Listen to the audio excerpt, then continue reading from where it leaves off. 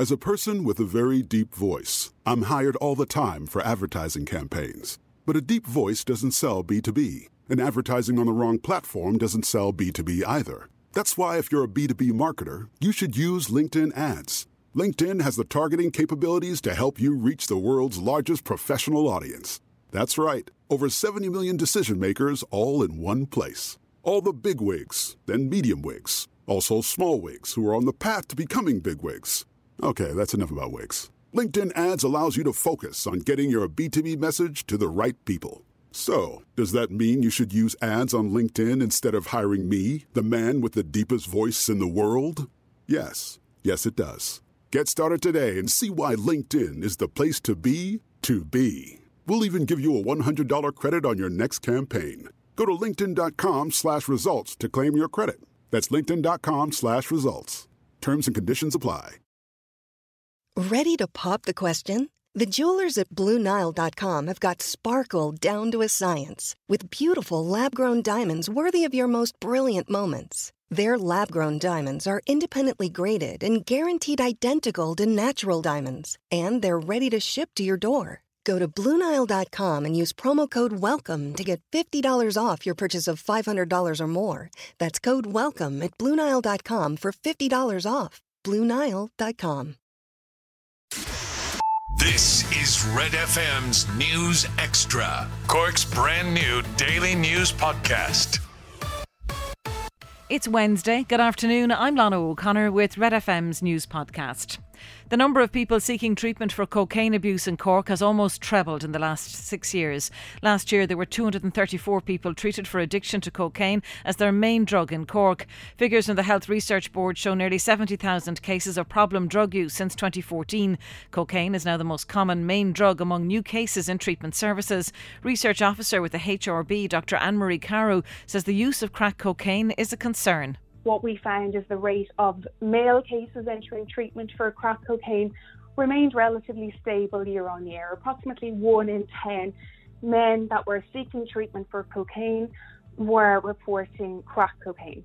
Okay. However, when we look at women reporting problem use of crack cocaine, we found that this has increased, and it's increased by almost 80% since 2018. Ministers are expected to approve guidelines for the reopening of indoor dining from Monday. Time limits will be lifted and groups with unvaccinated children will be sitting 2 metres away from every other table. Chairman of the Cork branch of the Vintners Federation of Ireland, Michael O'Donovan, says there'll also be a paper system. Using the app, look, for some people it will be very problematic because broadband in some parts of the country is just not as fast as other parts. So for those, the app will be quite problematic. So having the paper option, while it may be slower, it will be in place as well. And once people have an either-or scenario, I think then people are covered under either which way they go. Catch up on Cork with our new daily news podcast, Red FM News Extra. I'm Rory in Sport. Warren Gatland has named his Lions starting 15 for Saturday's first test with South Africa in Capetown. Jack Conan, Tyg Furlong and Robbie Henshaw are the Irish players who start. Conor Murray and Tyg Byrne are named among the replacements. There's no place in the matchday squad for Bundy Aki or Ian Henderson. They fit again Alan Wynne-Jones captains the team from the second row alongside Maro Itoje. Furlong's in the front row alongside Wynne-Jones and Luke Cowan-Dickey. The back row sees Conan start at 8 with Tom Curry and Courtney Law as the flankers. Dan Bigger gets the nod to start at out half with Ali Price at scrum half. Henshaw's paired in the middle of the park with Elliot Daly. The back three is Stuart Hogg, Duan van der Merwe and Anthony Watson. Again, games tonight in the Munster Minor Football Championship. Cork face Waterford. That's in Dungarvan at 7:30. At the same time, Tipperary take on Limerick. In the Co-op Superstore's Premier Senior Hurling Championship Colleges and Divisions, Shandoon take on Musgrave. That's in Ballincollig at 7:30. In football, it's believed Cove Ramblers have sacked Stuart Ashton as manager. Ashton departs the club with 11 games to go in the first division. They're in 8th place, 6 points off the playoffs. It's believed under-19s boss Darren Murphy will take interim charge for Sunday's FAI Cup tie away to Liffey Wanderers. Cove Ramblers have yet to comment on the matter. And Brisbane has won the bid to host the 2032 Summer Olympic Games. Paris will hold the next Games in 3 years' time, with Los Angeles hosting in 2028. 2 athletes, meanwhile, have been forced to withdraw from the Games after testing positive for coronavirus. Dutch skateboarder Candy Jacobs and the Chilean Taekwondo athlete Fernanda Aguirre are the latest competitors confirmed to have COVID-19. There are now 80 Olympic-related positive cases. Don't forget to like and subscribe to get Red FM's News Extra daily. Caroline, good morning. Good morning, Neil. How are you? I'm good. So there was a 30th, your niece's 30th on Saturday night, wasn't there? Yeah, and we were driving through town from the 30th, and Neil, I understand the youths are frustrated. They've no nightclubs and stuff like that, but there's no need for that, you know what I mean? Yeah, now you're not the first person to say that Saturday night was particularly bad, whether it was Kennedy Quay or the Grand Parade. Yeah. So what time was it? What did you see? It was 11:30. My brother weren't drinking, so he gave me a lift home from the party, you know, which was handy.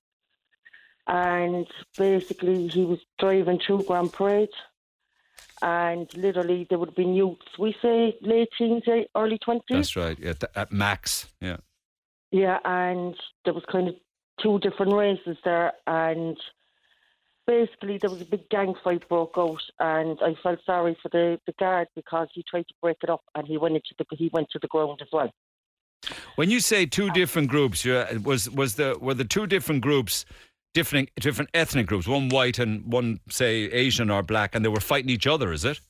Yeah, it looked like they were all fighting each other, you know, and it was on the ground and stuff, but I got an awful fright because as my brother was driving, they went so out of control, they were actually coming onto the bonnet of the car to get on the other side. Yes, I got a text on Monday about them fighting on the bonnets of cars out in the middle of the road. So you were one of the cars, yeah. Yeah, I was one of the cars, and it was very nerve-wracking because our freezers were fresh, and like we had all the windows open because, you know, it was very hot and stuff.